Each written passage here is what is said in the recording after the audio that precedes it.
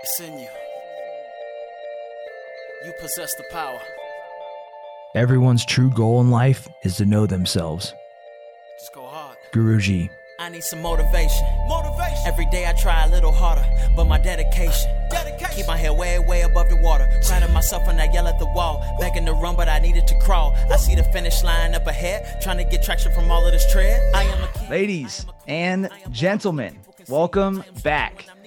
Welcome back to the podcast that helps you be the leader. I'm Jeremiah Sullivan, and I'm your host. Listen, if this is your first time listening, we talk about strategies and tactics to help you succeed and win. We talk about high performance. We talk about leadership. We talk about personal development, everything from mindset to routines and rituals, things that are going to help you succeed in your profession so that not just you can win, but your team can win alongside you. I have a special episode today, and let's talk about what's ahead. I have a very, very incredible guest, somebody who I crossed paths with and felt an instant connection with. I met her while she was traveling, and she still is traveling. But when I met her, I felt honesty. I felt integrity. I felt charisma. And I told myself, I said, man, this is somebody that I want in my circle. Okay. So today's guest is the CEO of Chet Holmes International, which is, it's a company that's assisted over 200,000 businesses to grow over the last 25 years. She's the daughter of the renowned sales expert, Chet Holmes. If you guys aren't familiar, he did work some business with Tony Robbins, and she inherited the business at 24 years old after her father unexpectedly passed away. And she's an expert in sales, leadership, and high performance. One of the things I find fascinating about her is that she's been nomadic for years. Very interesting fun fact that just adds to her story. But above all, this person, she feels like hope. It's like there's future. It's like the future is bright when you speak to her. So ladies and gentlemen, I'm excited to announce and bring in Miss Amanda Holmes. Living up to that introduction. Wow, how poetically beautiful. I'm so touched. Thank you. I meant every word. I try to look into people, and, I meant every single word that I said. And it's an honor to have you on. I'm excited for the value that you're going to bring the audience. Let's dive in. I have a ton of stuff that I want to talk to you about today. I mentioned it. I want to talk about goal setting and achievement. I want to talk about personal development. I want to talk about leadership. But before we get into those things, let's talk briefly about first impressions. Okay. If you're up for it. Yeah. I know my first impression with you is unique, but when I first met you, we were at a meetup, a workshop essentially. And you had this glowing energy about you. Why do you think that is? Have you always had that energy? Is that something that people point out to you? I do get that feedback from time to time. Someone articulated it so wonderfully the other day. Trent, I forget what his last name is. He's got a wonderful following online, but he said, I've done the dark work so that I can shine my light. Trent Shelton. Yes. I resonated with him so wonderfully. I didn't think I would. And he's a little bit rough around the edge. Yeah. From what I'm used to. But I just loved that. And I felt like that really resonated with me. I've done a lot of hard work on myself to better understand myself, to look at the parts that majority of people don't want to look at, or the truth within us that's considered ugly or not appropriate, or, these expectations of what we should be and how to uphold a image of ourselves for the outside world. I've really broken down a lot of those and worked very hard on that. So I think that has part to do it. I think that's absolutely correct, and we're going to dive into the personal development side. I think that everybody wants to be more influential, have more charisma. I think that's subconsciously something that everybody desires. And we will pull out some strategies and tactics for that. But is there anything on first impressions? What was your first impression of me? Would you mind sharing that with the audience? Yeah, I can. Well, you mean like the very first moment? Yeah, so we met over essentially time? on September 11th, right? So yeah, the very first moment, whatever you want to share, just please share it with everybody, and then we'll dive into your story and provide some value. But some humor first.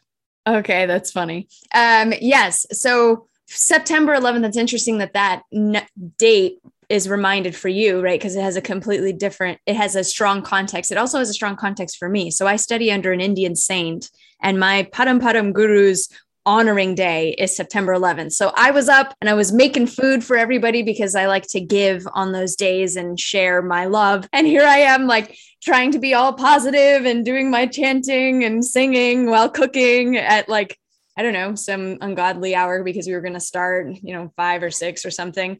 And then you walk by and you are just in some very short shorts. And I was like, oh my God, I don't know if I'm supposed to see this right now. Felt very uncomfortable. I'm a little bit more modest in my life. And I'm even blushing just saying the story. That's so funny. And you were quiet and you went into the garage, and it was just this strange first experience. And then do you want to share like what yours was and then how we reconvened? Because I thought the way that we came together at the end and shared our perspectives was really funny. Yeah. Ladies and gentlemen. So I met Amanda at a workshop, and we were both staying at the same place. It was early, like she said, and I came out and I was going to go do my 9/11 workout. And so I came out in Ranger panties, and Amanda has never been exposed to Ranger panties before. She just thought that I was in my underwear, and I was shirtless. I grabbed my body armor, and then I went out for a run, and I came back and I was thinking, oh man, I was just in the zone when I grabbed my equipment and took off. And I was thinking, man, I probably came off like an asshole. I didn't even introduce myself to this woman, and I just grabbed my stuff and I left. And here she was thinking, oh my gosh, this guy's in his underwear. I don't know what to say.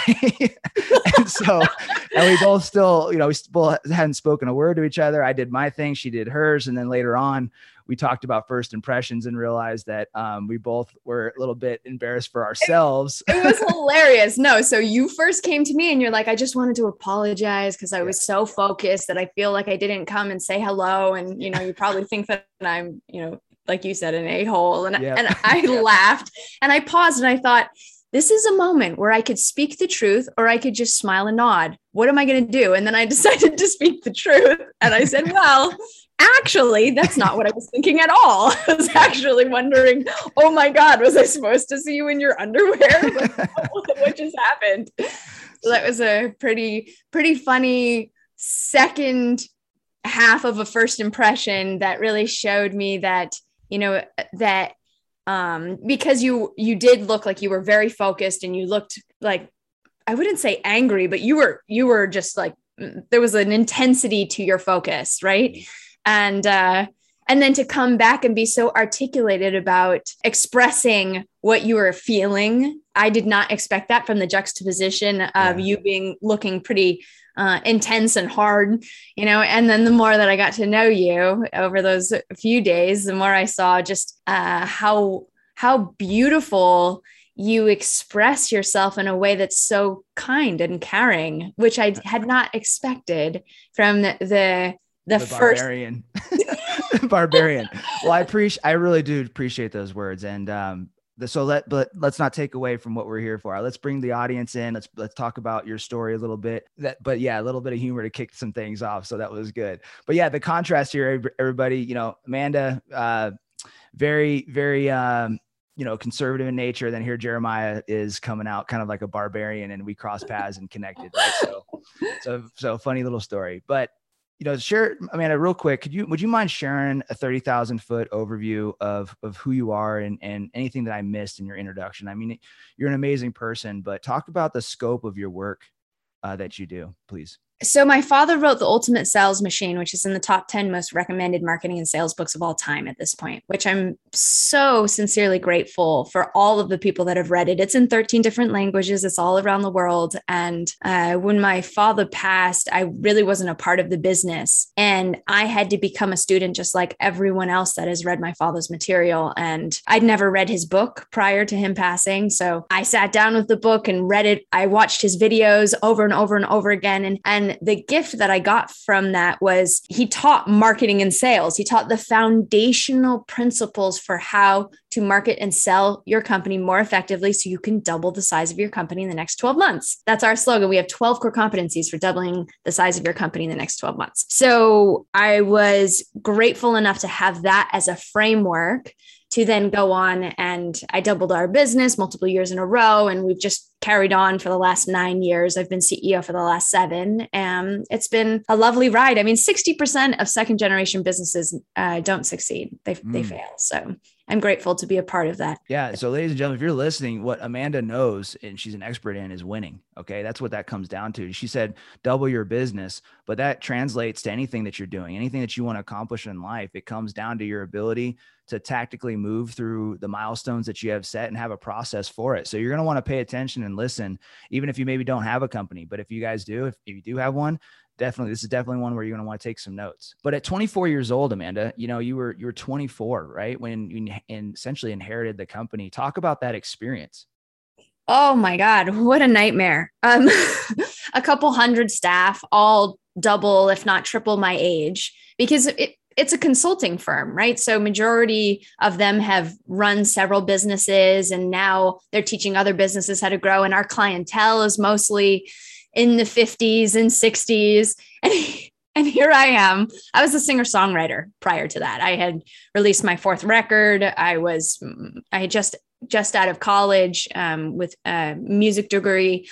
So quite an intimidating, talk about really looking at the internal dialogue that you have, I'm a singer songwriter. There's no way I can do this. I'm 24. There's no way I can do this. What is going on here? I miss my father. I just wish he were here. I wish he had prepared me for this. There was no succession plan. We'd pull all-nighters with my father in the hospital.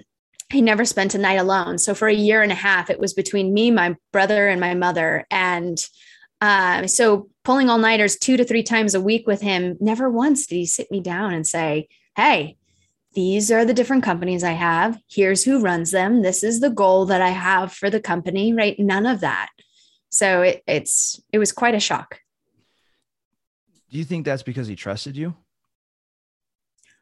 No, there was just no way in hell that I was going to step in as CEO. Oh, I see. There was no plan for that, right? There were 12 heads of every company, and then they all reported to a CEO who reported to my father. I see. So it was not in the books for me to be a part of it at all. So at first I got this honorary, okay, we'll put you as chairman. You can be the chairwoman, right? So it was just she's the living heir, so might as well give her something. And then the more I started listening and the more I started tuning into meetings and realizing that we were in a really tough spot with our marketing. Our marketing medium was drying up. We were on radio as majority where we got our leads, and they led to our call center, and it just wasn't converting like it used to.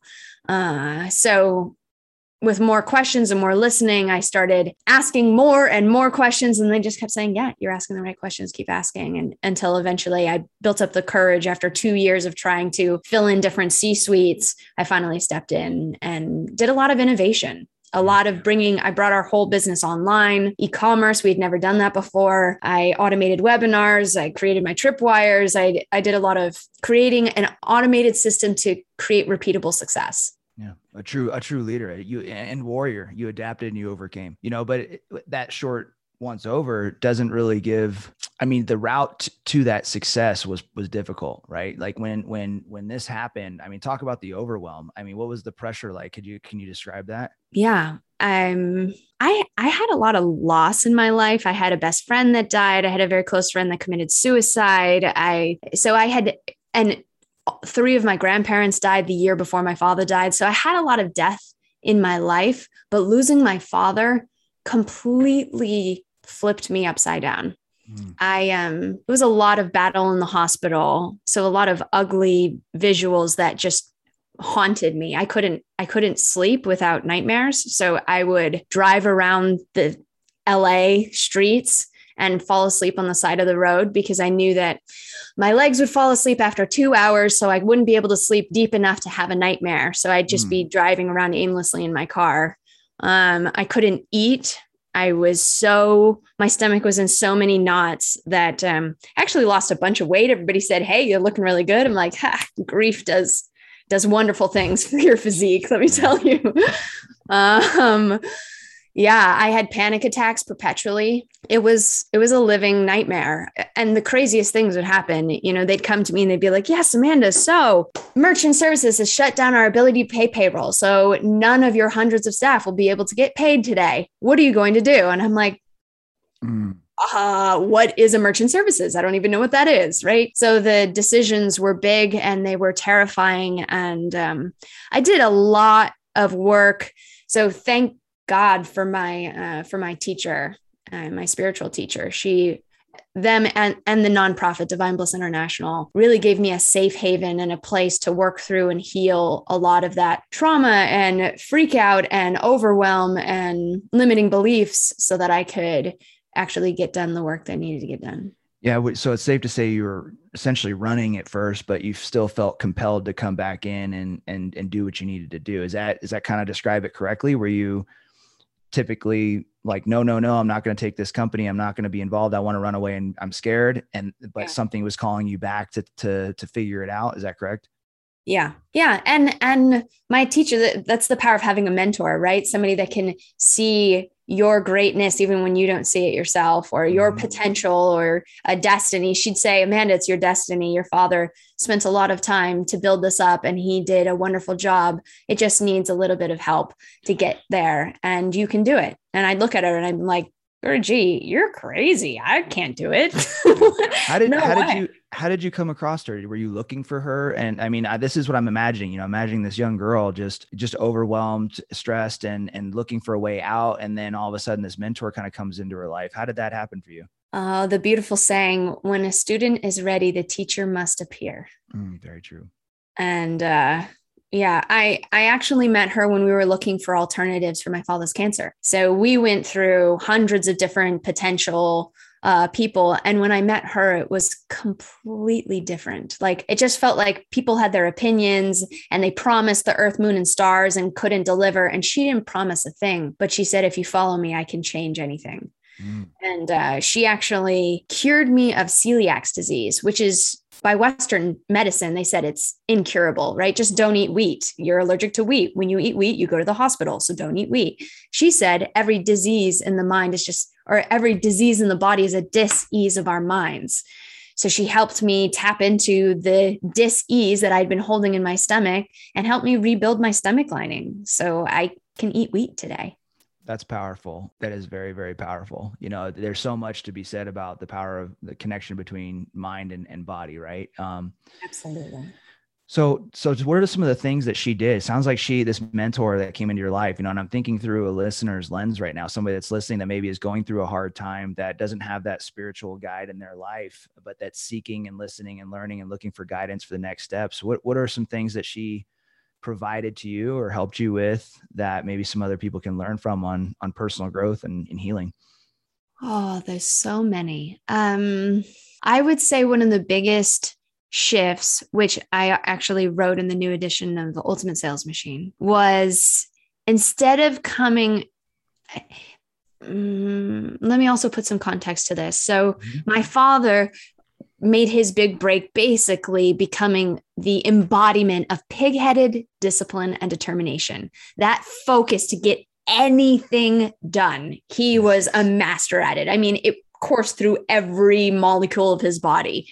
He was the epitome of pig-headed discipline and determination. And that was his greatest strength, while it was also his greatest weakness. So because he was always pushing, always forcing, he didn't take the time to take care of himself and his body. And because of that, I lost him at 55. And so I look at that and one day I had asked Guruji, what's the one thing that I could tell people that will help them look at it through a different lens and come out with, let's say, a longer life, right? You don't work yourself into your grave. And she had given me this beautiful analogy that, imagine that you have a tree. And if you go up to the tree, you take an axe and you chop off one of its limbs and you take your apple and you eat it. That's one way to take an apple. Or you can go bring up a stool, climb to the top, lovingly say, thank you, tree, for providing this fruit, pluck it off and eat it. One apple will be eaten in anger and ego and manipulation, and the sweetness from that apple will be stolen. But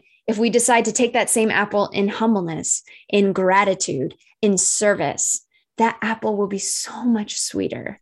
So every strategy and tactic that my father gave for doubling sales all work. The question, the minor tweak that I added just to that last chapter is, can you change the intention that you do it in? Can, instead of doing it in force and ego and, anger, can you do it from a place of, I am here to serve with every ounce of my being? And that really got me when everything was falling apart. Guruji just kept repeating to me that when we give, we receive. So instead of thinking about, holy shit, I have to make $1 million in the next 5 months, additional to what we were already making to be able to pay for X, Y, and Z. How do I do this? Instead of it being about me, it took so much work to get to a place of saying, okay, what do my clients need?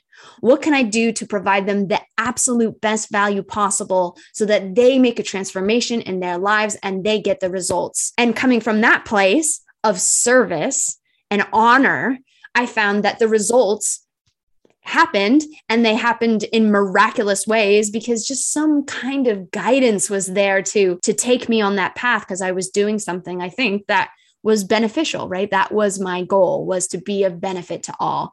And at times that giving, how can I give better? I doubled our prices at one point because I realized that I wasn't honoring our clientele because they weren't appreciating what they were getting because it was too cheap.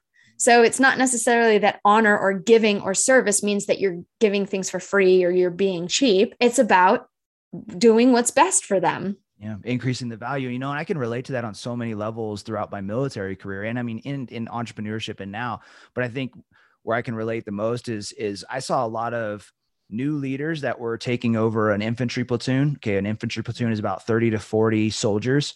Okay. And this person was fresh out of school. They were basically in their first management position inside the Army. They wanted to succeed and win, and they were doing it selfishly for themselves. And those people did not do as well as the leaders that came in. And they're like, you know what, regardless of my evaluation, regardless of everywhere that the next assignment that I want to get, I'm here to serve and to serve the best of my ability. Guess what? Those people end up getting the best evaluations and had the best units. So I can relate to that a ton. That's great. I love that. So that was the lesson from your spiritual mentor. What was her name again? How did you refer to her?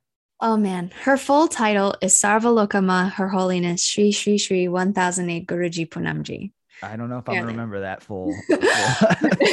But we refer to her as Guruji. So Gu is the dispeller of darkness, Ru is the uplifter of light, and Ji is a form of respect like doctor or Mrs. So Guruji.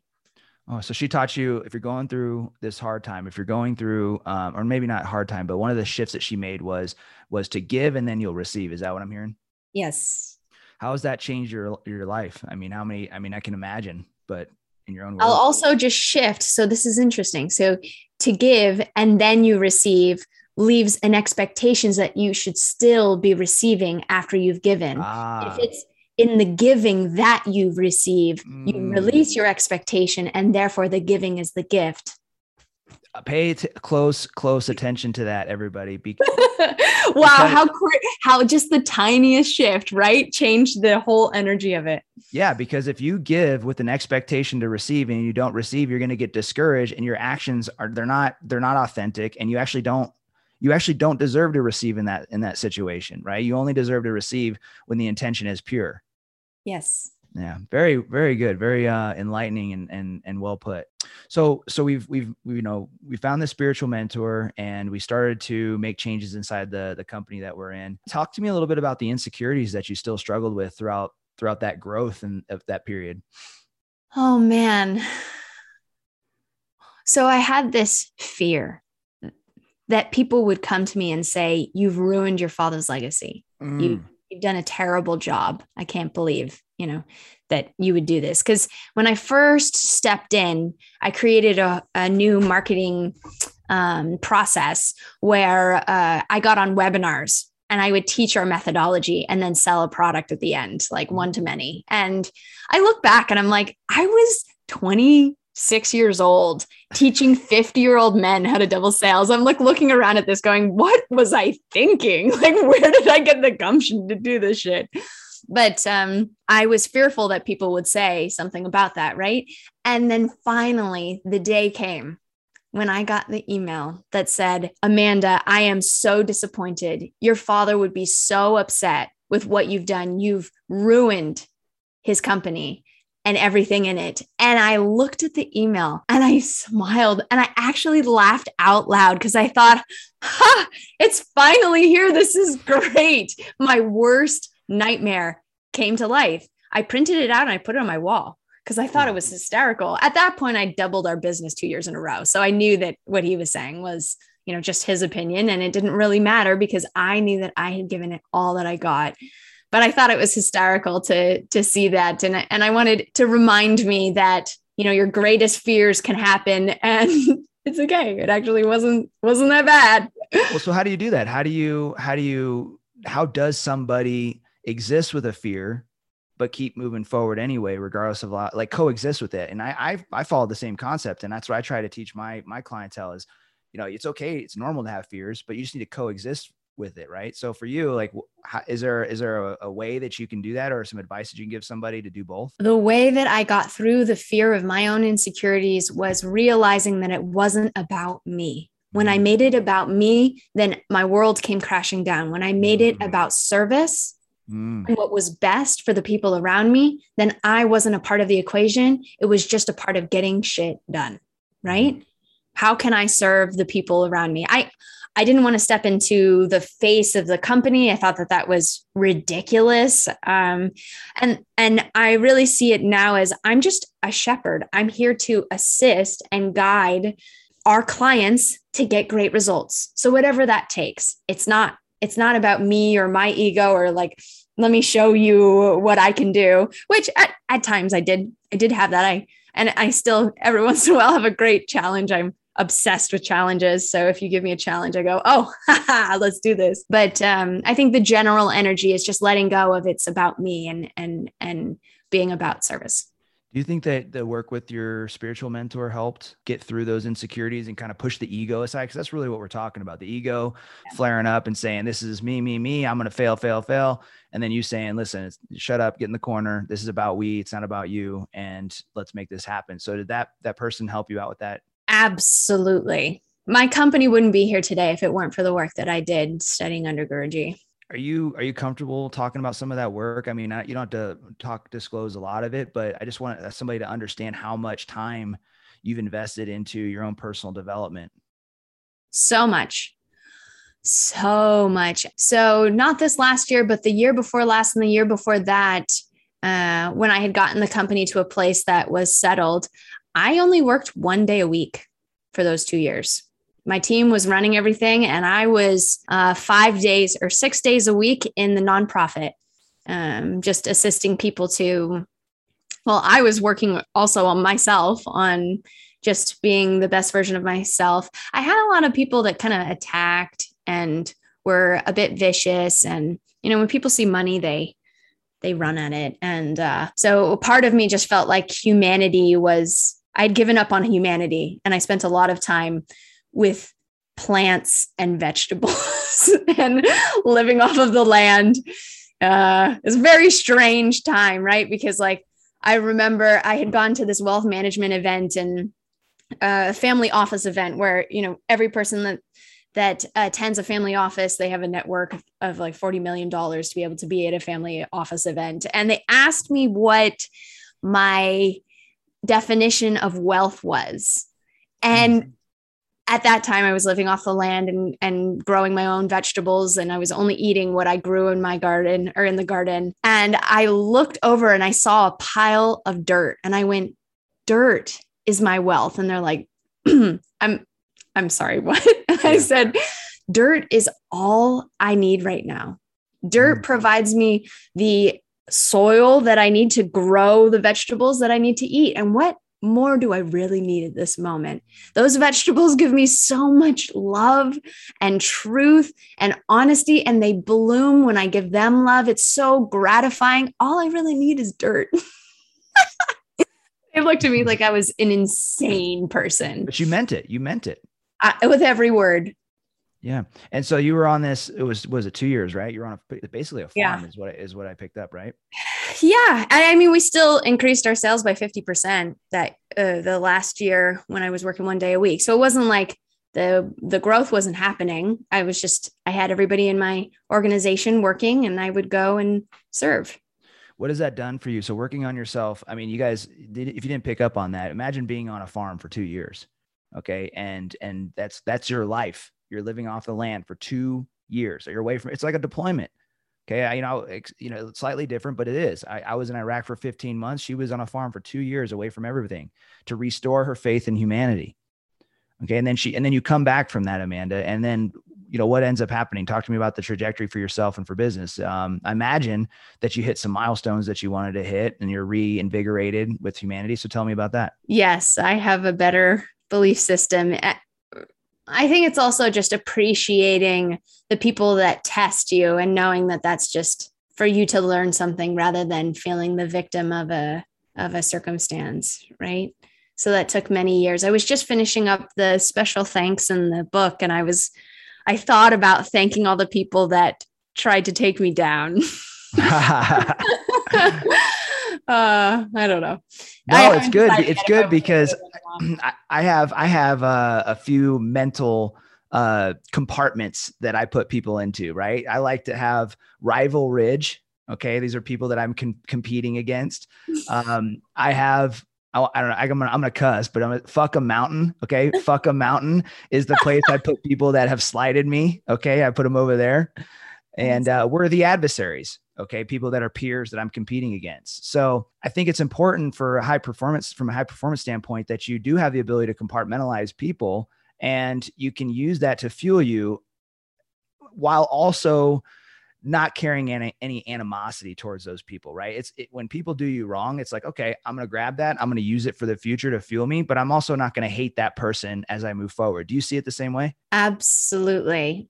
When someone else causes you to feel angry and then you're holding that anger, you're the one that ends up experiencing the pain and the anguish of that anger. So do you want to give them the satisfaction that you would have to be in pain because of them? Hell no. Right? Yeah. The worst thing you can do to somebody that's trying to take you down is show them that you've risen above that fight. You don't have to fight. Very true. Let's shift into some goal setting and achievement. So, one of the things that you specialize in is getting results for people, okay, and businesses. So I'm curious, when it comes to your own results, what's your and other people's, what's your process for identifying the goal and then working through it? I mean, I know you follow your father's 12-step procedure, his principles, but I'm curious to get into the mind of yourself. When you take something and you break it down, how do you go about approaching it? This is a little bit of a shift, but I think it's something that would be really powerful for day to day. So we teach specifically 6 steps to increase your productivity by 500%, and people just love it. Can I go there instead? Like, how do you dominate your day? Mm-hmm. Because you're setting goals every single day of what you need to achieve. Is that okay? No, it's good. It's good. So you're saying the focus is on the day. Yeah. Let's go there. So my father originally created this working for billionaire Charlie Munger, co-chairman of Berkshire Hathaway. Maybe you've heard of Warren Buffett.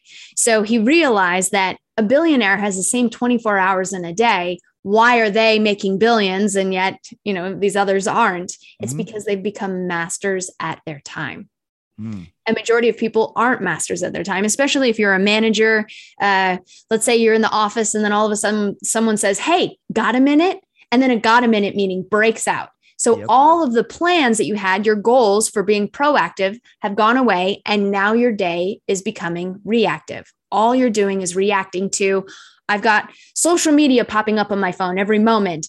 On average, the average person looks at their phone 96 times in a day. Wow.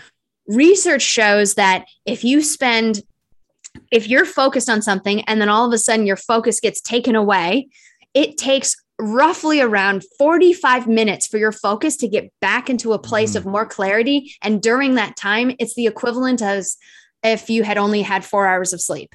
So we're working at a limited amount of brain capacity because we're perpetually taken in different directions and sidetracked.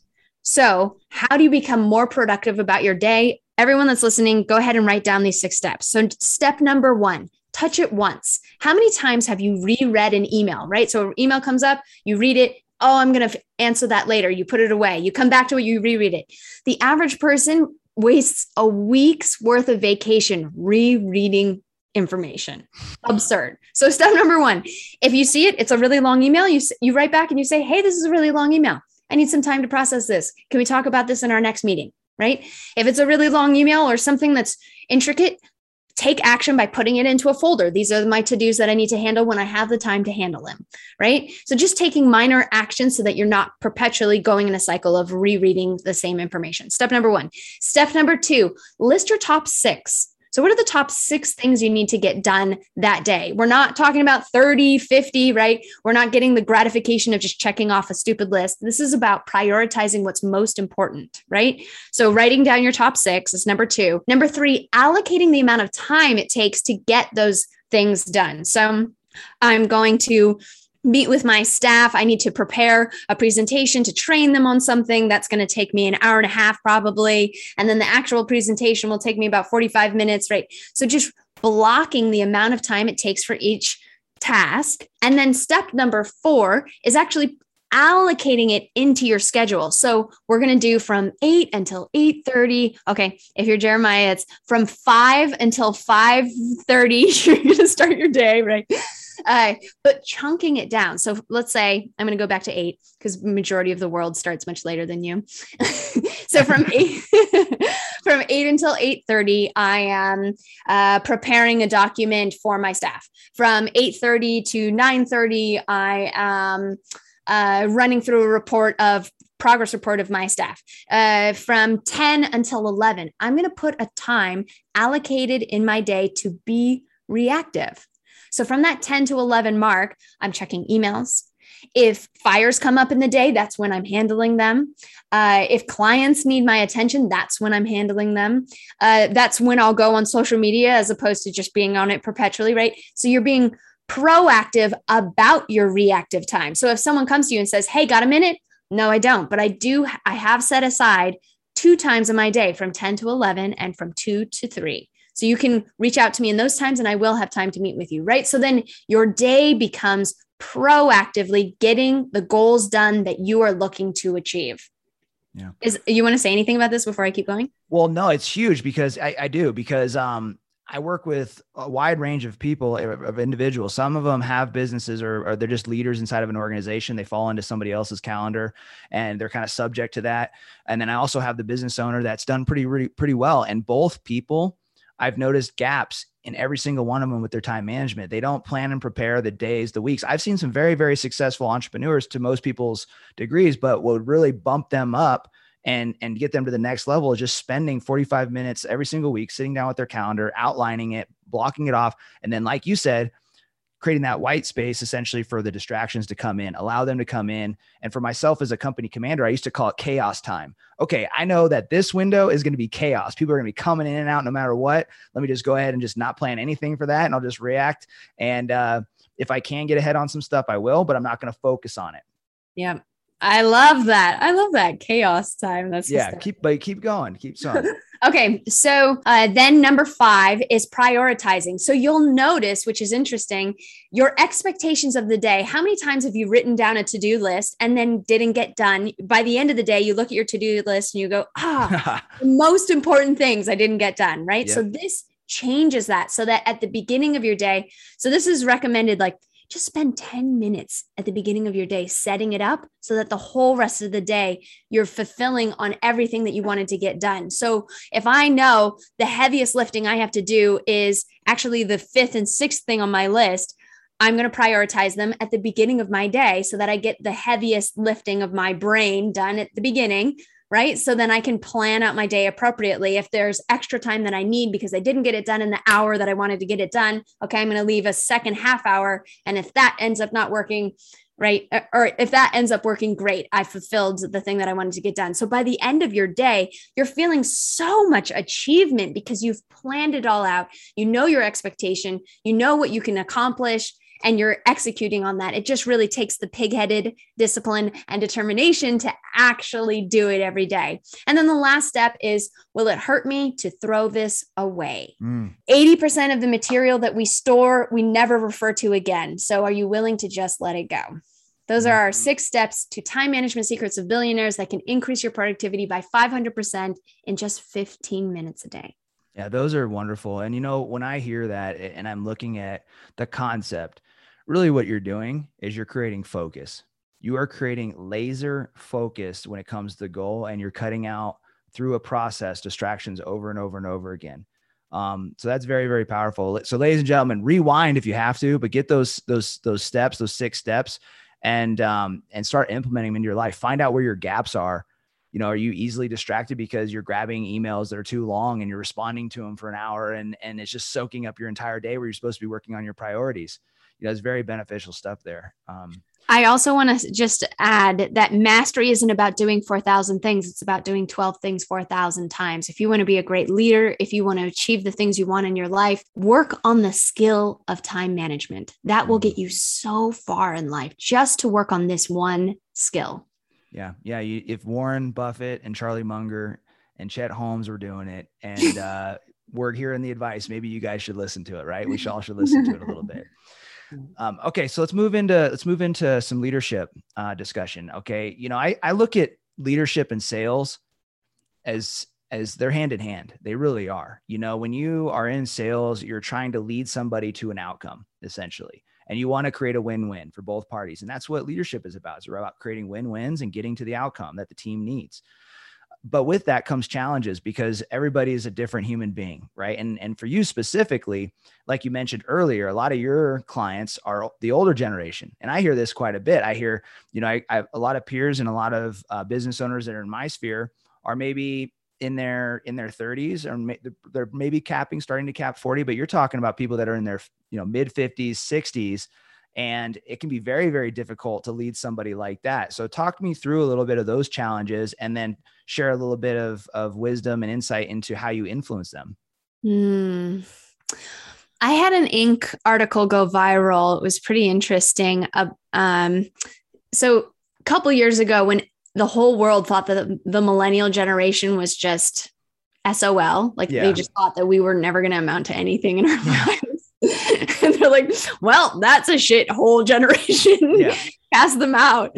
And then my story of stepping into this company, and they're like, wait, there's one millennial that actually did something. Maybe there's hope. And so it went viral, and that was really funny. But the point that I made in the article was that generationally, baby boomers and millennials have the same core values. We value our family. We value making a good living. We value making a difference in our communities. We value doing a great job. And it's the thing that's different is actually the language in which we use. And both find a hard time communicating because it's just a language barrier. So I found that rather interesting. I also have, in my own personal experience, found that there's just a lot of misunderstanding of not even just listening to the other party. If we listen, and if we can learn something from each other, that's when the best teamwork happens, right? Instead of saying, oh, they're old, they don't know anything. Actually, their gray hair taught them quite a lot. I'm sure we could learn from them, right? I didn't step into the company and say, okay, guys, this is how it's going to be. I'm like, no, teach me. Yeah. I want to understand. Here are my questions. That makes a deposit into the person, right? The older generation, it's showing respect too. Which if you pour into with respect and appreciation, they're probably going to be more likely to listen. Honor them because they've been around for a long time and they have great wisdom. And then in that honoring, I'm sure they'll then appreciate the fact that you are respectful of them, right? And they'll say, wow, that's really nice. Yeah. I think we could work here. Have you ever had to go toe to toe with somebody that, was older than you by maybe a couple decades and stand your ground? Yeah. I fired quite a few of them. Mm-hmm. Yes. Difficult. Absolutely. How did you get through that? Like, was there imagine you didn't want to fire them, right? But what compelled you to have the uncomfortable conversation, and where did you find your courage in that moment? That's an interesting one, because there was the firing that was difficult. And then there was also the lawsuits that happened as well afterwards, which was also difficult. So it wasn't like people backed down and said, oh, okay, thanks, Amanda. They said, oh, really? Game on. I'm going to take you down. Right. And a lot of people tried to take me down. It didn't work, but I think this is important, because a lot of leaders get put in a position where they have to decide, are they going to fight or are they going to flee? And they have to really dig down to figure out why they're going to fight, if they are, or are they going to run and hide? So, what was the inner dialogue like for you? Yeah, there was an important distinction that I got from that I learned from Guruji that I thought was fascinating. She said that every person in our lives, we have a karmic balance with. So there's a points and tally system of, this person did a good deed for this person did a shitty deed for this person, right? And there's these checks and balances. And when friction happens, it's because there's some unsettled karmic exchange, right? And so my intention going into all of these difficult situations was, I want to be respectful of myself and my higher self. I want to be respectful of them, even though I'm so angry at them right now. But my goal is to find a harmony and conclude or balance whatever karmic exchange that is lacking. Because there were times where I did have to pay heavy sums to people, and that was hard for me to wrap my head around. And part of me wanted to be angry at that and feel that I didn't do anything. Why am I being punished for that? And then it was coming to a realization that I am just fulfilling a karmic imbalance. And if I can just accept that, then I come to a place where that karma is complete and I don't have to deal with that friction or relationship anymore. Does that make sense? It's kind of a crazy concept, I think, for people. Oh, it makes complete sense. I'm more on the same wavelength with that, even with that language. But maybe it was for somebody that it isn't. What I hear is that it stopped becoming about me again. The ego gets pushed aside, and to get through those issues, to hold your ground, it becomes about the team. It becomes about we and what needs to get done and the solution, and not how precious or how it becomes about not protecting the ego so much. Like, listen, guy, go shut up and go sit in the corner and let me just go live this fully and do what I need to do courageously and with honor. Right. Yes. And the not letting, so to overcome the emotional baggage around it. Right. Mm-hmm. So I had a lot of problems with people that had been in the business for over a decade, or some that were family, that were at every Christmas. And yet I looked at them and I'm like, what is going on here? Why are, the things that you're doing are inappropriate. And so, you can't be here anymore.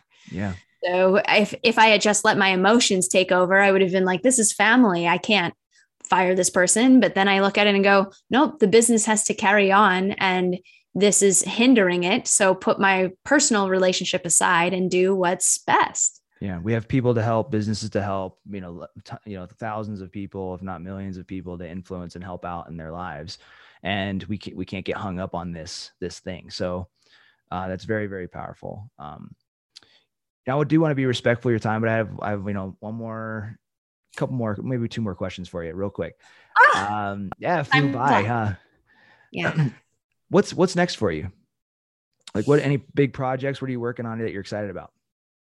The new edition of the Ultimate Sales Machine. I finally have gotten approval from Penguin, so that should be coming out in a couple of months. And the last time I did an event, I was 26. I didn't really know what I was doing, and we ended up getting 30,000 new people into our business that month. And that was only with 12 affiliates. So this one, I'll probably have like 70 or 100 affiliates and tens of thousands of businesses. So I'm looking forward to that. It's very awesome. And guys, if you're, like I said, if you're not in sales, it's still it's a phenomenal book, because like there's a whole chapter on conducting workshops and training meetings, right? Like if you're a new leader, you need to read this book, because it literally outlines exactly what you need to do for the structure inside of your organization. It really does. Phenomenal book. Last question for you. What do you've done a lot, for somebody that inherited a very large company at a young age, for somebody that has continued to improve upon themselves, who went rogue for several years, right? And are nomadic for even longer, who knows, right? You've done a lot. What are you the most proud of? To be honest, I come up with that I haven't achieved it yet. Is that okay? That's how I feel? Elaborate a little bit. Huh? Elaborate on a little bit. What I'm most proud of, I haven't achieved yet. I'm still working on what I want to achieve to be most proud of. Is that okay that I say that I'm not? Is that like the antithesis of what you're asking me? Well, what I'm wondering what the thing, if there is a thing, or if it's the state. There is one thing. Yeah, I have a goal and I'm working towards it. And I'm curious. I'm like, what is it? We talked about it. The University of Self-Realization, creating a place where people can come, hundreds of acres, where people can come and just connect to themselves, get themselves back on track, finding whatever their purpose or passion is, and then going back out into the world and kicking ass and taking names. Yeah. That when you said, what am I most proud of? Honestly, the thing that comes up for me is, well, when I get there, which I know is probably the antithesis of what is supposed to be, self-realization. You're supposed to be in the journey and grateful, but, no, that's a goal of mine. I think that you're proud of yourself for pursuing that purpose. Okay. Fair enough. Maybe, and I know you're hungry to achieve it, and you will be proud of yourself for achieving it, but achieving a world of self, realization is essentially what you're after, right? But you're in the process of it. And I think that's a battle worth fighting for, and it's inspiring to watch. And I do remember the conversation. It inspired me, and we're in alignment in a lot of ways on that aspect. We're trying to make better humans, right? That's really what we're trying to do. So it's very honorable that's your life's mission. And I'm excited for the day that it manifests and it's real, and you can touch it and feel it and experience it. I'm very, very excited for you. So as we close out, is there anything else that you'd like to leave the audience with? Or where can they find you? Where can they find you first? If somebody wants to connect with you, because I know you're kind of starting to get on social media a little bit. But what's the best way for somebody to connect with you? Yeah, I'm on Instagram the most. Amanda Holmes was taken. So I'm Amandita, my salsa name. Holmes spelled like Sherlock. So you can find me there. Okay. If you're really like cheap on, I can't spend $16 for the Ultimate Sales Machine, you can also get chapter 4 for free at ultimatesalesmachine.com. I would highly recommend reading the book. That's good. Yeah. Get the book and the audio book. It's awesome together. Do them together. Get it all. I'm telling you guys, you can't learn it enough. It's something I wish I would have had started off as a new leader, and I'm constantly in that book today, going through it, highlighting, taking notes and stuff. And definitely would have used it early on in my career. Yeah, there it is. It blurs out when I try. It's funny. Well, that's great. So guys, you can follow her on Instagram, and so final comments for the audience, anything that you want to leave them with? I would go back to that concept of intention. And then also, how can you be the best version of you with everything you do? If you do, just do you, regardless of what everyone else thinks or what their opinions are. I am giving everyone the permission to be themselves. Oh, that's powerful. Thank you so much, Amanda. Ladies and gentlemen, incredible episode today. It's worth re-listening to several times. Take your notes, study them, and start implementing them, put them into action. And until next time, be the leader. Just go hard. I need some motivation. Every day I try a little harder, but my dedication. Keep my head way, way above the water. Proud of myself when I yell at the wall. Begging to run, but I needed to crawl. I see the finish line up ahead, trying to get traction from all of this tread. I am a king, I am a queen. I am more than the people can see. I am strong when I'm needing to be. Vulnerability's nothing to me. You can try, but I'm unshakable. My successes is never debatable. I'm chameleon, I'm so interchangeable. Here's to you and all that you are capable. You gotta go hard, better get it.